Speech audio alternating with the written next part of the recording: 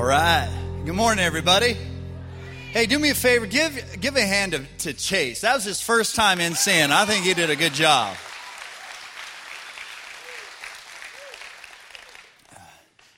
Ask him sometime how much that tattoo he got right on his Adam's apple hurt him. He's a tough guy. I promise he cried a little bit on that one. Well, it's good to be back. Good to be back.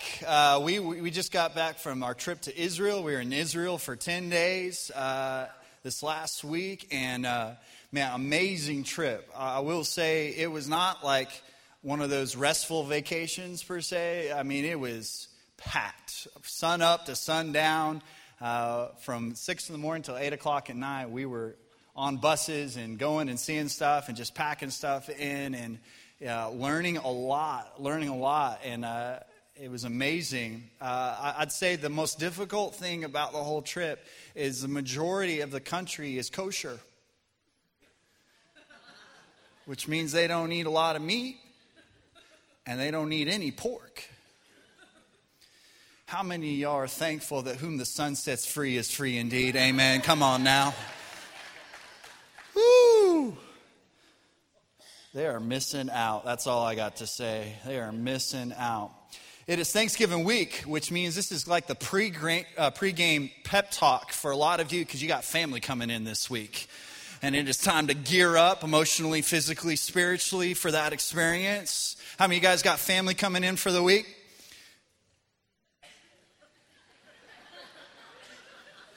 This is what that just looked like.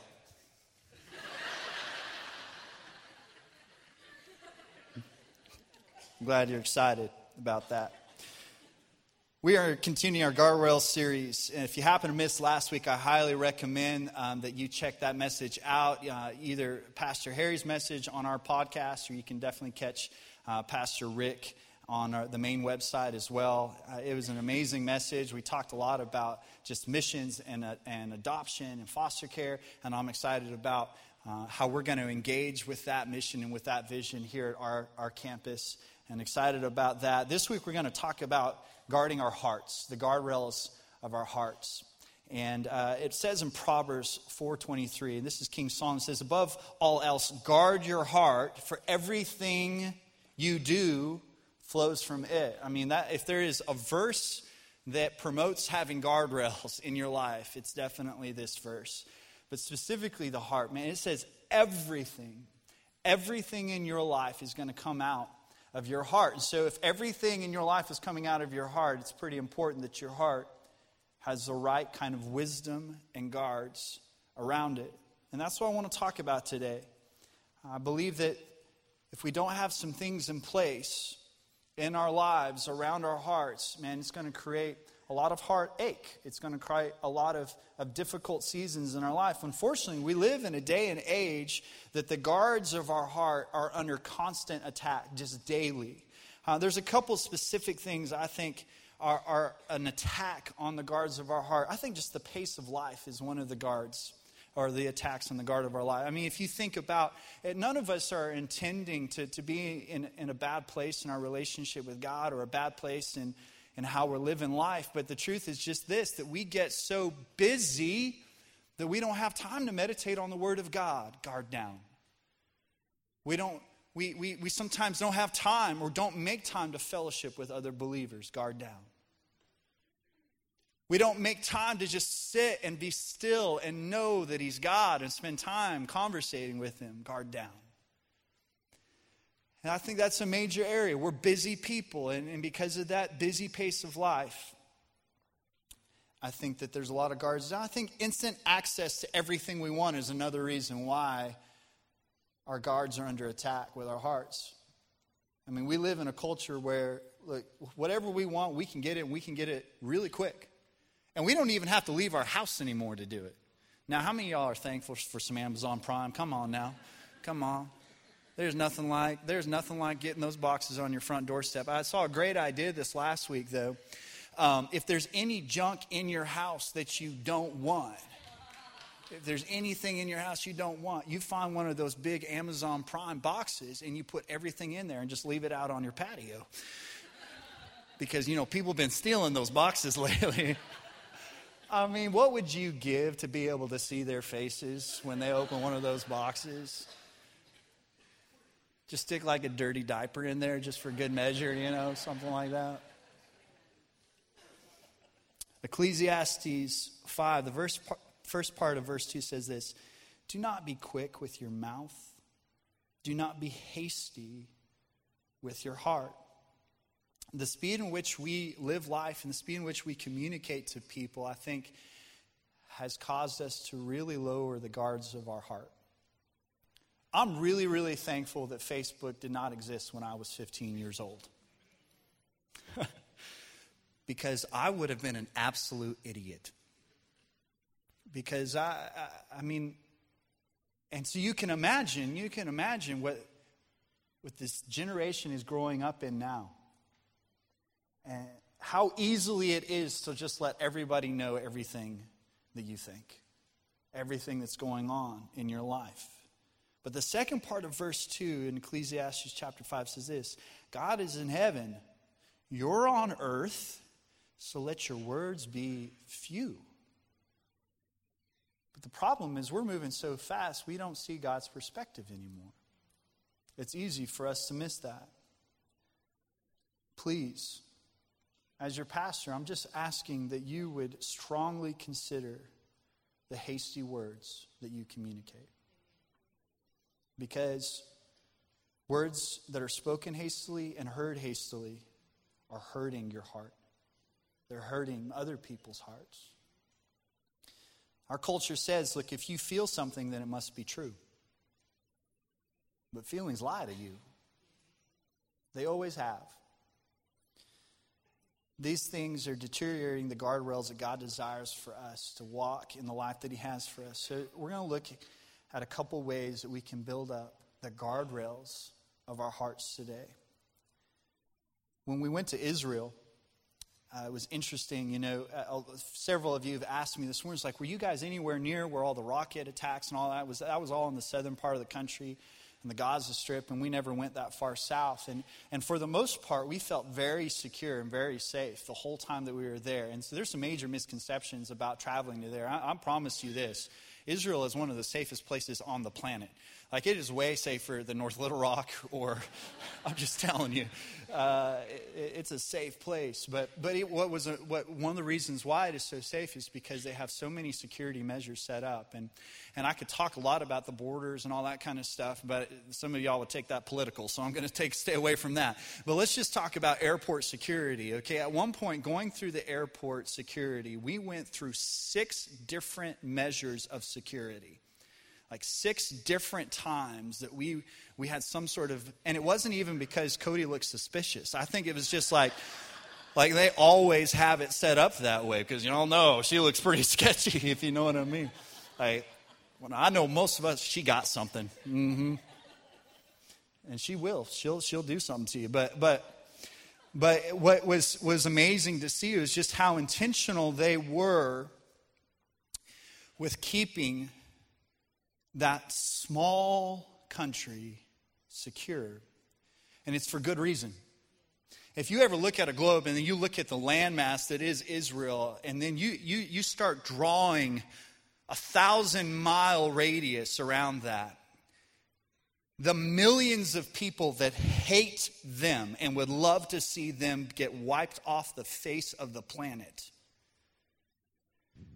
then you understand just why they are so focused on being secure and setting up guardrails. One of our guides, when we were on the trip, he said that the land itself is like a 5th gospel. And I could see that being so true in so many different ways. I mean, just the metaphor of the land and what it means for our own personal faith. And I think it also correlates to talking about how are you securing the most important thing in your life from all the forces of hell. Because the enemy is dead set on destroying your heart. Because if he can destroy your heart, the rest of your life goes with it. And so we don't know how many demons there are, and I'm not saying everything's a demon. So some of y'all are super spiritual, you need to chill out because not everything is a demon. Just because you didn't get the parking spot you wanted at Walmart, that's not the devil, okay? You need to walk a little further anyway. It's okay. But Satan hates you. There's a small part of you that carries a significant amount of value. And I think that in the same respect that any nation that is worth its salt has guards and security and processes of allowing things in and out, doesn't it make sense that our hearts should have the same thing?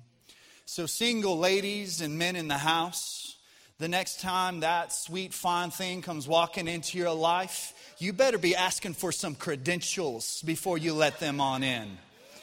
You need to be checking that spiritually they've got the right passport before you let them into your life and into your heart. Because they can do some damage. They can do some damage. So what's at stake here? What's the opposite of a guarded heart? An unguarded heart. That's bad. Anything can come in or anything can go out. Any thought, feeling, or image or sound has free reign to come in and go as it pleases. How dangerous is that? So the first thing I think we need to do is we need to guard our heart with holiness. Now, I know how churchy that sounds. So before you just check out on me like, oh, guard your heart with holiness. Alliteration, heart holiness. It's way more than that. Because what am I saying? I'm saying, look, we need to just do what the Word of God tells us to do. What did David do? In Psalm 51:10 it says this, create in me a clean heart, O God, and renew a loyal spirit within me. Man, that is so powerful right there. Because he's recognizing that if there's an area of his life where he is not completely committed and loyal to the things of God, it's the area where he let his heart be susceptible to something that wasn't God's will. God, make me loyal again. How? By creating a clean heart inside of me. So a heart guarded by holiness, man, what is it? Does it just listen to anything? No, it doesn't. Church, there are some shows, movies, that I really like, that I have to stop watching. I'm a big movie buff. Like, I love watching movies. How many guys like watching a good movie, all right? But here's the deal. Should we watch them without any kind of filter, without any kind of guard? What are we ultimately opening ourselves up to in our lives? Sometimes they'll just start throwing nudity and sex in there randomly. I mean, that's huge. Like, you didn't intend. I mean, most of us were not. Some of us may struggle with this. Maybe a lot of us struggle with this. But when you go to a movie at a theater, you're not going thinking, man, I hope there's a really good sex scene in this. You're probably not thinking that. But there's a really good chance that if you're just watching anything and everything without reading up on it, without putting any kind of guardrail up, without thinking about it before you go, there's a good chance they're going to throw something in there. Sometimes they're just throwing curse words. Look, the F-bomb every 10 seconds is not going to be good for your heart. It's not good for your heart. Sometimes it's just crude and degrading stuff. So you may have issue with your words. It's probably not a good idea for you to be watching a bunch of stuff that has a lot of cursing and language that isn't edifying, glorifying. Maybe it's your thought life and purity. And if you struggle with lust, or if you used to struggle with lust, you need to consider the guardrail of holiness in your life and around your heart. What about just coarse joking? And I'm just telling you, sometimes a good laugh is not worth what it's doing to your heart. It's not worth what it's doing to the Spirit of God. I'm convicted about this stuff. Maybe you have an issue with anger. Well, you probably need to chill out on the war movies. You probably need to chill out on things that are just showing a lot of anger and aggression and violence. Maybe you have a problem with fear. I think one of the major instruments the enemy is using these days is by desensitizing us with all these horror movies.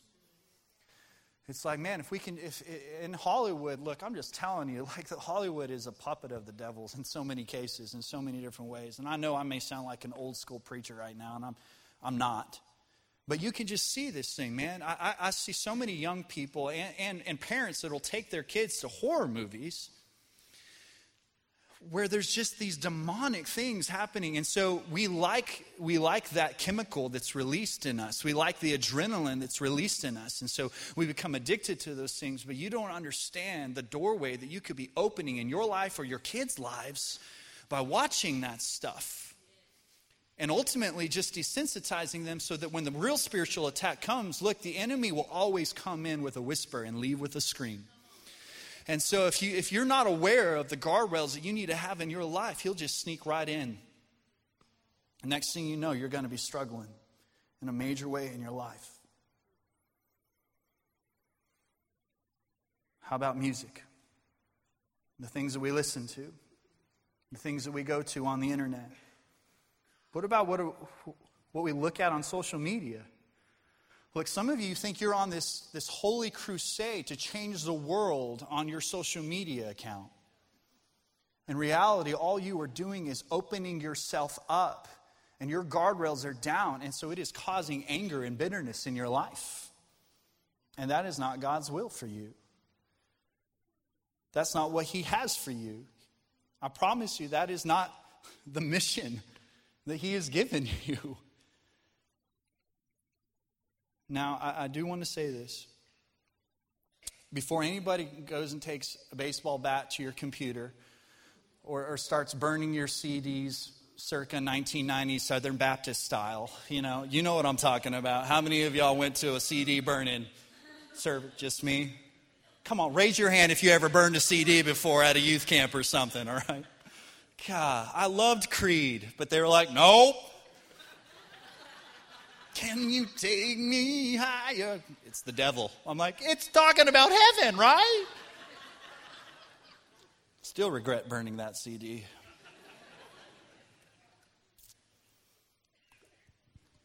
I'm just asking you to use the wisdom and listen to the convictions that God has given you. Just listen to the convictions that God has given you. And look, not all of us are in the same place in conviction. Not all of us have the same convictions on everything.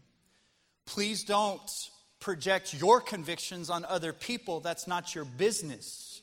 Your business is to be obedient to the conviction God has given you. So just do that. For example, how many of you guys like Lord of the Rings? Anybody like Lord of the Rings in here? Okay, a few cool people. But Lord of the Rings, like some people will not watch that because it's got magic and magicians in it.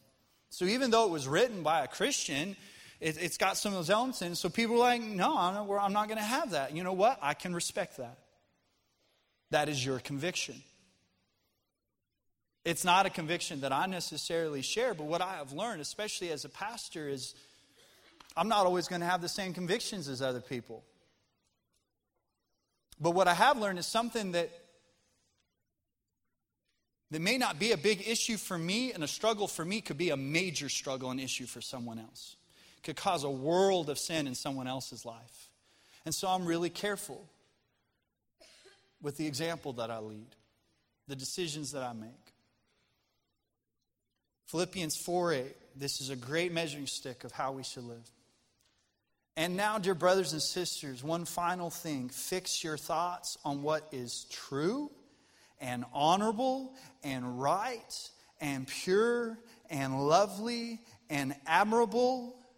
Think about things that are excellent and worthy of praise. I happen to think sometimes when Jason Bourne is dominating some terrorist that's a pretty holy thing, you know. That's my personal conviction on that. But constant profanity, it's hard to argue that is praiseworthy. Nudity, that can just tempt us to objectify someone who is created in the image of God, who is a son or daughter of the King of Kings. It's hard to argue that that's honorable and pure.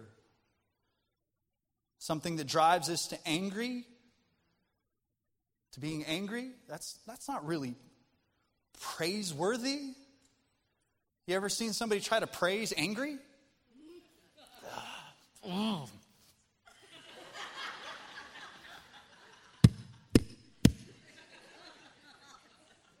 Just doesn't. Some of y'all look like that when you're praising God. But I don't think you're angry, you're just passionate. We should guard our thoughts too. Some of the darkest things that we have going through us are just our thoughts and daydreams. Ever been really, really angry at someone? Like with road rage?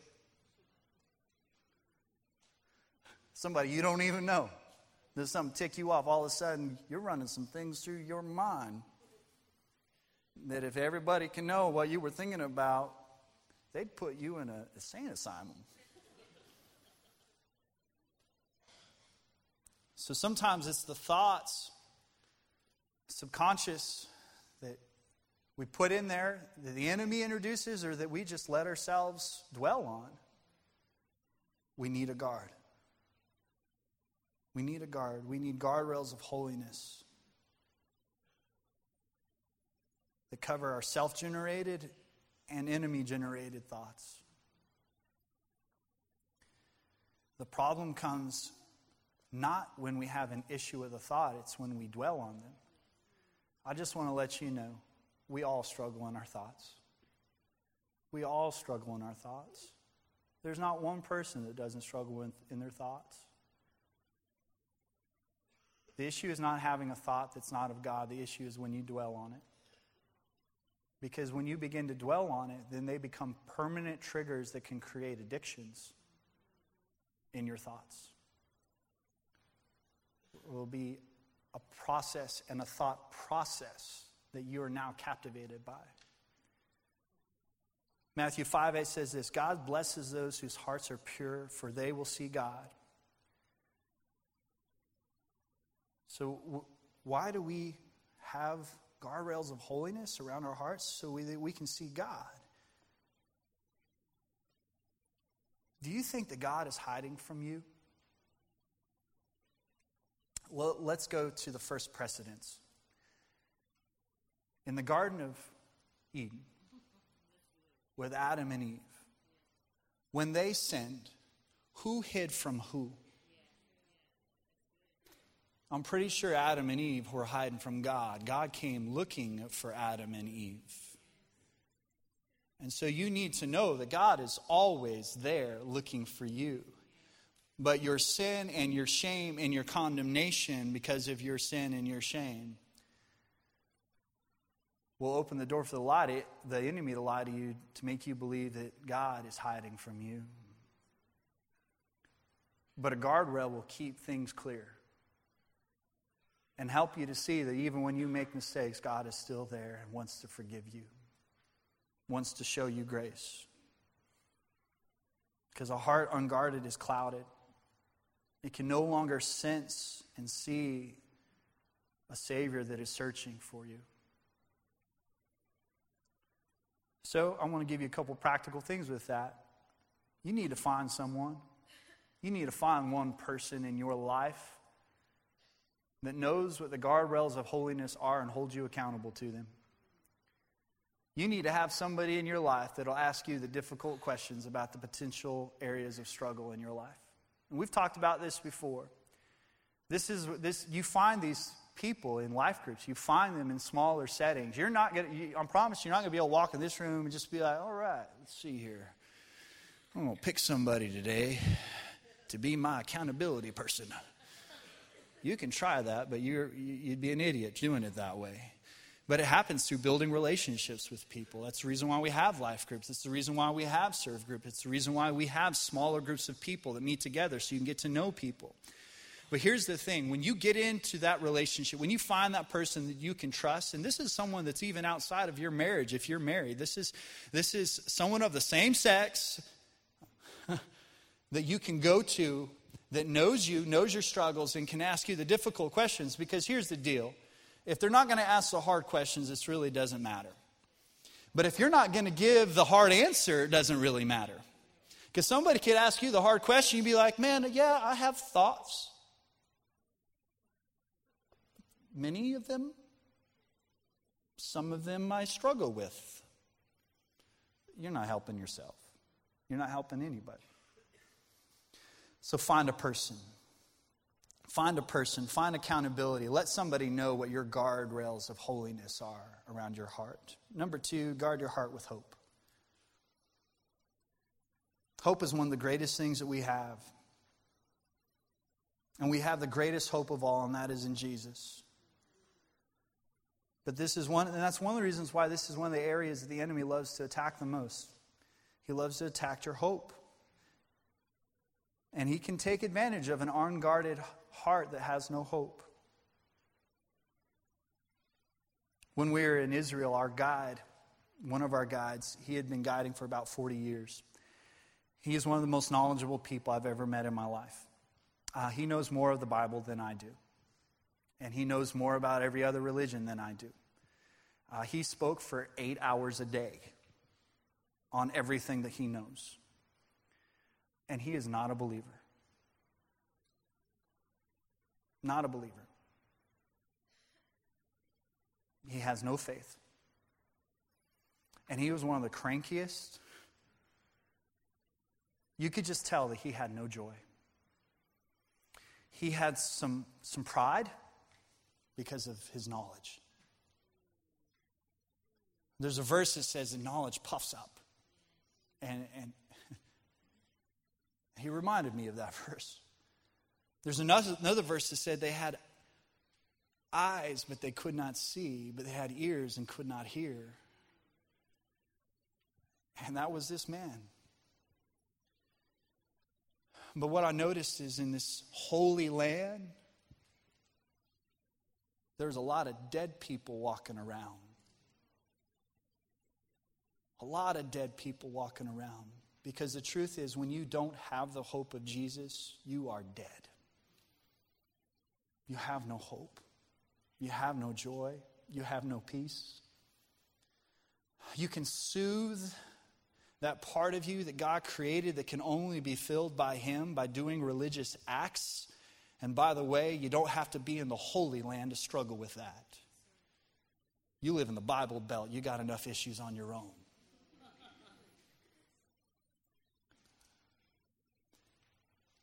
Hope is one of the things that guards your heart, that reminds you of God's goodness, reminds you of who He is.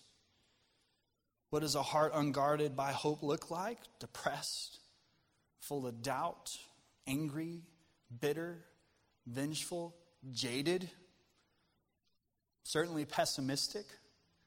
And all of us have been in a place where our hope was low, even as a believer, where you started demonstrating some of these characteristics.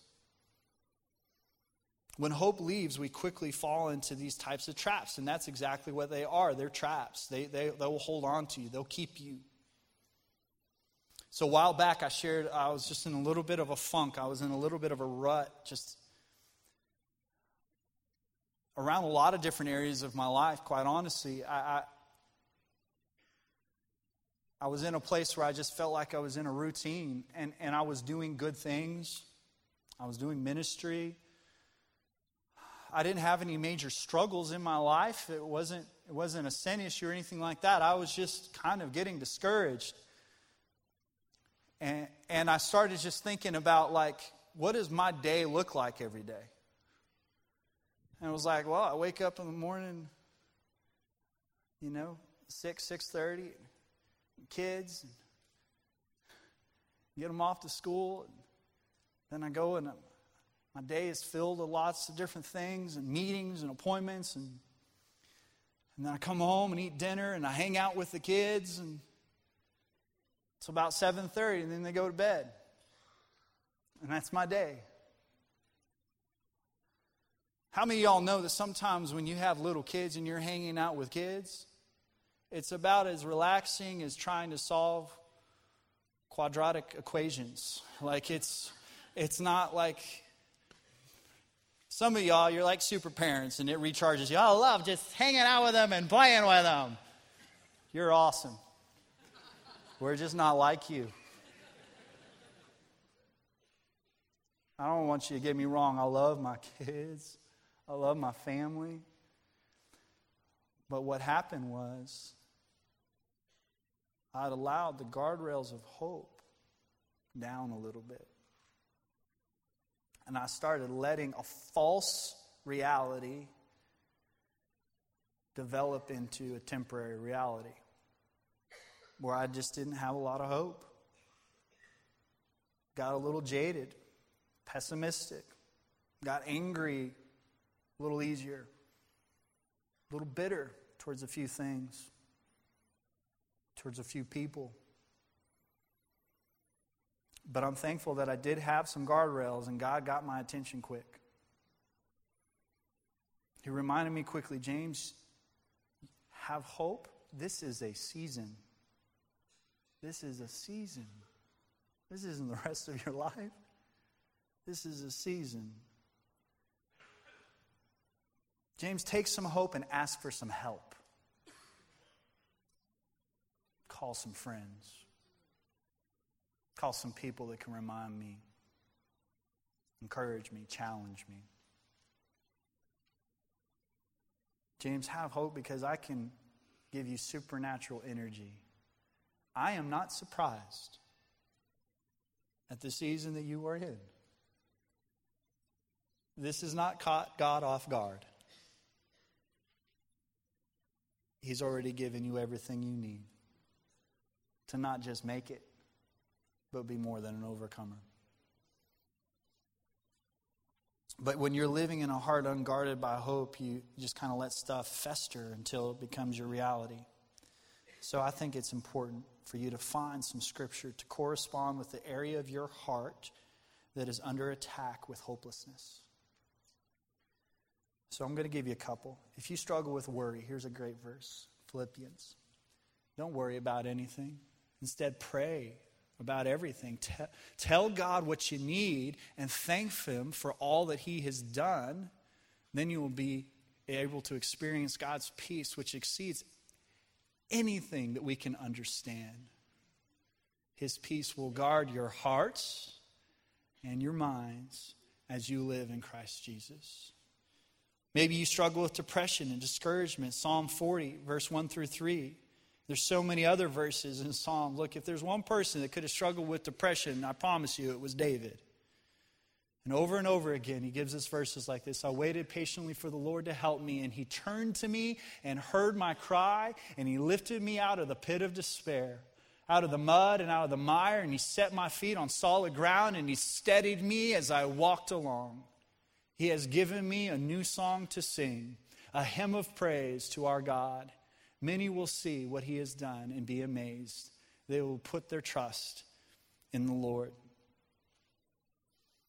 Maybe it's about your future in Jeremiah 29:11. God declares, I know the plans I have for you, says the Lord. There are plans to give you, plans for good and not for disaster, to give you a hope and a future. Jeremiah 29:13 says this, if you look for me wholeheartedly, then you will find me. Take back your heart and don't give an inch back to hopelessness. Take it back with Scripture. Take it back with truth. Number 3, guard your heart with humility. A lot of people have a misconception about humility, because humility is not thinking less of yourself, it's just thinking about yourself less. Meaning you think about other people more.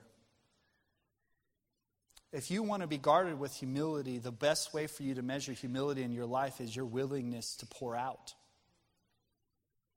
It's your willingness to serve other people. The word says that Jesus didn't come to be served, but to serve and to be a ransom. How many of you would agree that Jesus was pretty humble? 8 people think that Jesus was humble, so that gives me an idea for our next series. Clearly, we have some work to do. Some of y'all won't raise your hand in church no matter what. That's all right. Jesus was humble. Very humble. The most humble. What did he do? He served. It was never about him. So one of the cool, this geological phenomenons is the Dead Sea. It's the lowest place on earth. The lowest place on earth. And so while we were there, we got to go to the headwaters of the Jordan, where the Jordan River starts. Man, this clear, crisp water. And they actually have these trout hatcheries all over the place because the water is like perfect for trout. Maybe you want to fly fish a little bit. But then we got to see how the Jordan River flows down in the Sea of Galilee and went around that. And the Sea of Galilee is teeming with life, all these different kinds of fish. To this day, it is producing fish like there's no tomorrow, just this abundant harvest. And then the Jordan River flows out of the Sea of Galilee and it flows down into this deep valley and into the Dead Sea. And so we went to the Dead Sea, and the average ocean is about 3% salt. The Dead Sea is 33% salt. So the mineral content is so thick in the water that when you get out into the water, you don't sink. You have complete buoyancy. I've never experienced that before in my life. Like any water I get into, I sink like a rock. And I got out into it, and you can just sit there. Like you don't tread water, you just sit there. It was pretty entertaining watching some people try to get themselves out of the water and just kind of flailing around. But it's because it's so thick with salt and minerals. Why? Because it has no outlet. So everything flows into it and nothing flows out of it. If you are sensing that there is a lack of life in your heart, it's because there's no outlet. It's because you're constantly being poured into and never pouring out of. And because that is happening, you're experiencing death. Because when one body of water can pour into another body of water, it always facilitates life. But if you're being poured into and you don't have a place in your life that you're pouring out into someone else and you're serving someone, you're not experiencing humility and you're ultimately facilitating death in your heart. Because you've got to have an outlet. You've got to have something that God can pour into you and then you can pour out of, because this is the other thing. They're in a drought right now, and I think a lot of the reason why they're in a drought is because at one point or another, when they let all these other influences in, they stopped pouring out the goodness of God as a nation. And this is what can happen. If you get to a place where you don't let God pour into you and then you pour out, at one point or another, He'll just stop pouring in. He'll just stop pouring in. And so we've got to have these places. So here's some good questions to ask your heart. Are you pouring out? Are you giving back? Are you seeing the needs around you? Are you hearing the needs around you? And are you responding to those needs? Are you pouring out? This guard of humility will help prevent things from entering into your life, but also help you dictate what needs to flow out of your life. Because a guard doesn't just dictate not letting someone in, it also dictates who gets to leave. And you have to have this guard of humility. The encouraging thing is this: when Jesus gave the Great Commission, it also came with a promise, and that is that if you will do the Great Commission, which is all about pouring out, that He would be with you. He'll be with you. He'll help you. He'll give you everything you need as you pour out. I've had some bad days, not more than anyone else. I'm not saying that my bad days are any worse or any better than anyone else's days, but this is what I know works for any bad day, is when you start looking at other people's needs. And when I'm in that funk, I'm not of having a bad day, the moment I start texting someone that I just hadn't texted in a while, reaching out to somebody that I hadn't reached out to in a while, it changes everything. I start feeling life flowing through me again. And the truth is, most of the time, it's probably going to help me more than it helps them. But it's still worth doing. I think the holiday season is a good time to remember that. A lot of us were excited about holiday season, but I do know this. A holiday season, especially in our culture, becomes a pretty selfish experience. It becomes a lot about what we're accomplishing, what we're doing, and who we're hosting. And there's people that have lost loved ones, and the holidays stink for them. It's a constant reminder of pain and loss. Maybe you have someone in your life that you know that has lost someone. Well, guess what? Especially if they lost them this last year, there's a whole litany of first times that they're going to have to walk through. And the first time that they experience a holiday without that loved one, I want to tell you that it's painful. Maybe you just need to text that person, reach out to them, encourage them. I promise you, if you will find a place of outlet in your life, we still have a couple things, servings, opportunity this next week. Maybe you weren't planning on it, but maybe you need to because your heart's a Dead Sea. And maybe you need an outlet to let God pour through you and out of you. Text someone that you haven't spoke to in a while. Be the first one to forgive. Man, you want to talk about something that will break open the dams of your heart. Forgive somebody that doesn't deserve it. Psalms 26:2 says this. Put me on trial, Lord, and cross-examine me. Test my motives and my heart. I think this is a great prayer for us to wake up with every day. Like, God, I want to be on trial. I want to be cross-examined a little bit, and I want you to test my motives of what I'm going to do today. Test my heart. Look at my heart. Do I have the right guardrails? Do I have a guardrail of holiness? Is my hope fortified in the truth of the Word of God? And am I pouring out and demonstrating the heart of humility to other people around me? Let's close our eyes, bow our heads. I want to pray for you.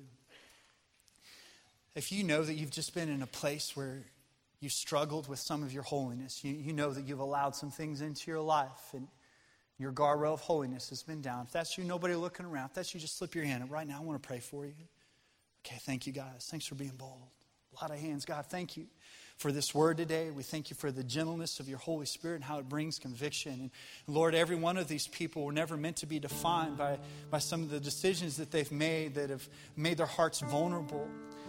I thank you, God, that you've already given them the truth. You've already given them what they need to build up their heart again, to bring that guardrail of holiness around them. And I pray, God, that you would just help them to find that person that can encourage them, challenge them, that they can be completely honest with, and know that they're not going to be judged, but know that they're going to be encouraged. I thank you for those people. If you know that your hope has just dropped, that you're walking in a place of discouragement and despair right now because you have forgotten God's promises and your hope is low, if that's you, put your hand up right now. I just know my hope's low. I'm a little hopeless right now. Right now, in the name of Jesus, I just speak encouragement by the Spirit of the living God. And I bind and rebuke every lie of the enemy that would come and convince any of these people that somehow they're the exception to your grace and your love and the truth of your word. And I pray once again, God, that even this morning as a catalyst, as they've heard your word, that it would remind them again of your truth. It would remind them again, God, that you do love them, that you have a plan for them, that you haven't abandoned them. Let their hope be strengthened again. And if you're in this place today and you know that you've just gotten to a place where you've been kind of selfish and you haven't really been thinking about the Great Commission, you haven't been thinking about other people or God's plan or God's purpose or even God's kingdom, you've kind of bottled up. If that's you, go ahead and put your hand up right now. You just know you've been in a place, you've been a little bottled up and a little selfish. Father God, I thank you for the humility of these people. I thank you, God, that they're just admitting, Lord, I've been in a place where I've been really focused on me and even my needs. And even my problems, God. And right now, I just, God, I'll pray that you would bring streams of living water back into me and give me a place to pour out.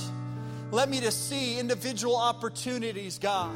Let me find a place within your body. Let me find a place within your kingdom that I can use the gifts and the talents that you've given me and to pour out. I thank you for that, Lord. If you're here today and you've never accepted Jesus as your personal Lord and Savior, or you've been in a place where you've been away from Him, God never left you, but maybe you walked away from Him at one point or another, and today you know that you need to come back to Him. If you're either one of those people, you need to surrender your life to Jesus, or you need to rededicate your life to Him. No one looking around. If that's you, put your hand up right now. Be bold about this. Be strong about this. Let me pray with you. I got it. Thanks, man. As soon as I see you, you can put your hand down. Anybody else? I need to make a commitment to Jesus today. Got it. Thanks, man. Anybody else? Got it. Anybody else? I need to make Jesus my Lord and Savior. I need to come back to Him today. Anybody else? Father God, I thank you for those few hands that were raised. And if you're in that place, you just be honest with God. Just say, God, here's my life. I know that I'm a sinner. I can't save myself. I know that I need you. Thank you for dying on the cross for me. Right now, I ask for your forgiveness, and I repent. I want to stop living the way I've been living. I want to live according to your plan and your purpose. God, help me to understand what that is. Help me to grow in a personal revelation of your word. Help me to walk the way you want me to walk. Thank you for saving me today. Thank you for giving me a new life in you. Father, we thank you for your word this morning. We thank you for everything that you've given us that guards our hearts, that helps us know when to open them up and when to shut them. God, I pray that we would be a people that walk in wisdom. We'd never walk in fear. We'd never walk in a spirit of religion, but we'd always walk in a place of wisdom and love and grace and the fruit of your Spirit. We thank you for that. In Jesus' name, amen. Amen. We had 3 people raise their hand to give their life to Jesus. Let's give God some praise for that.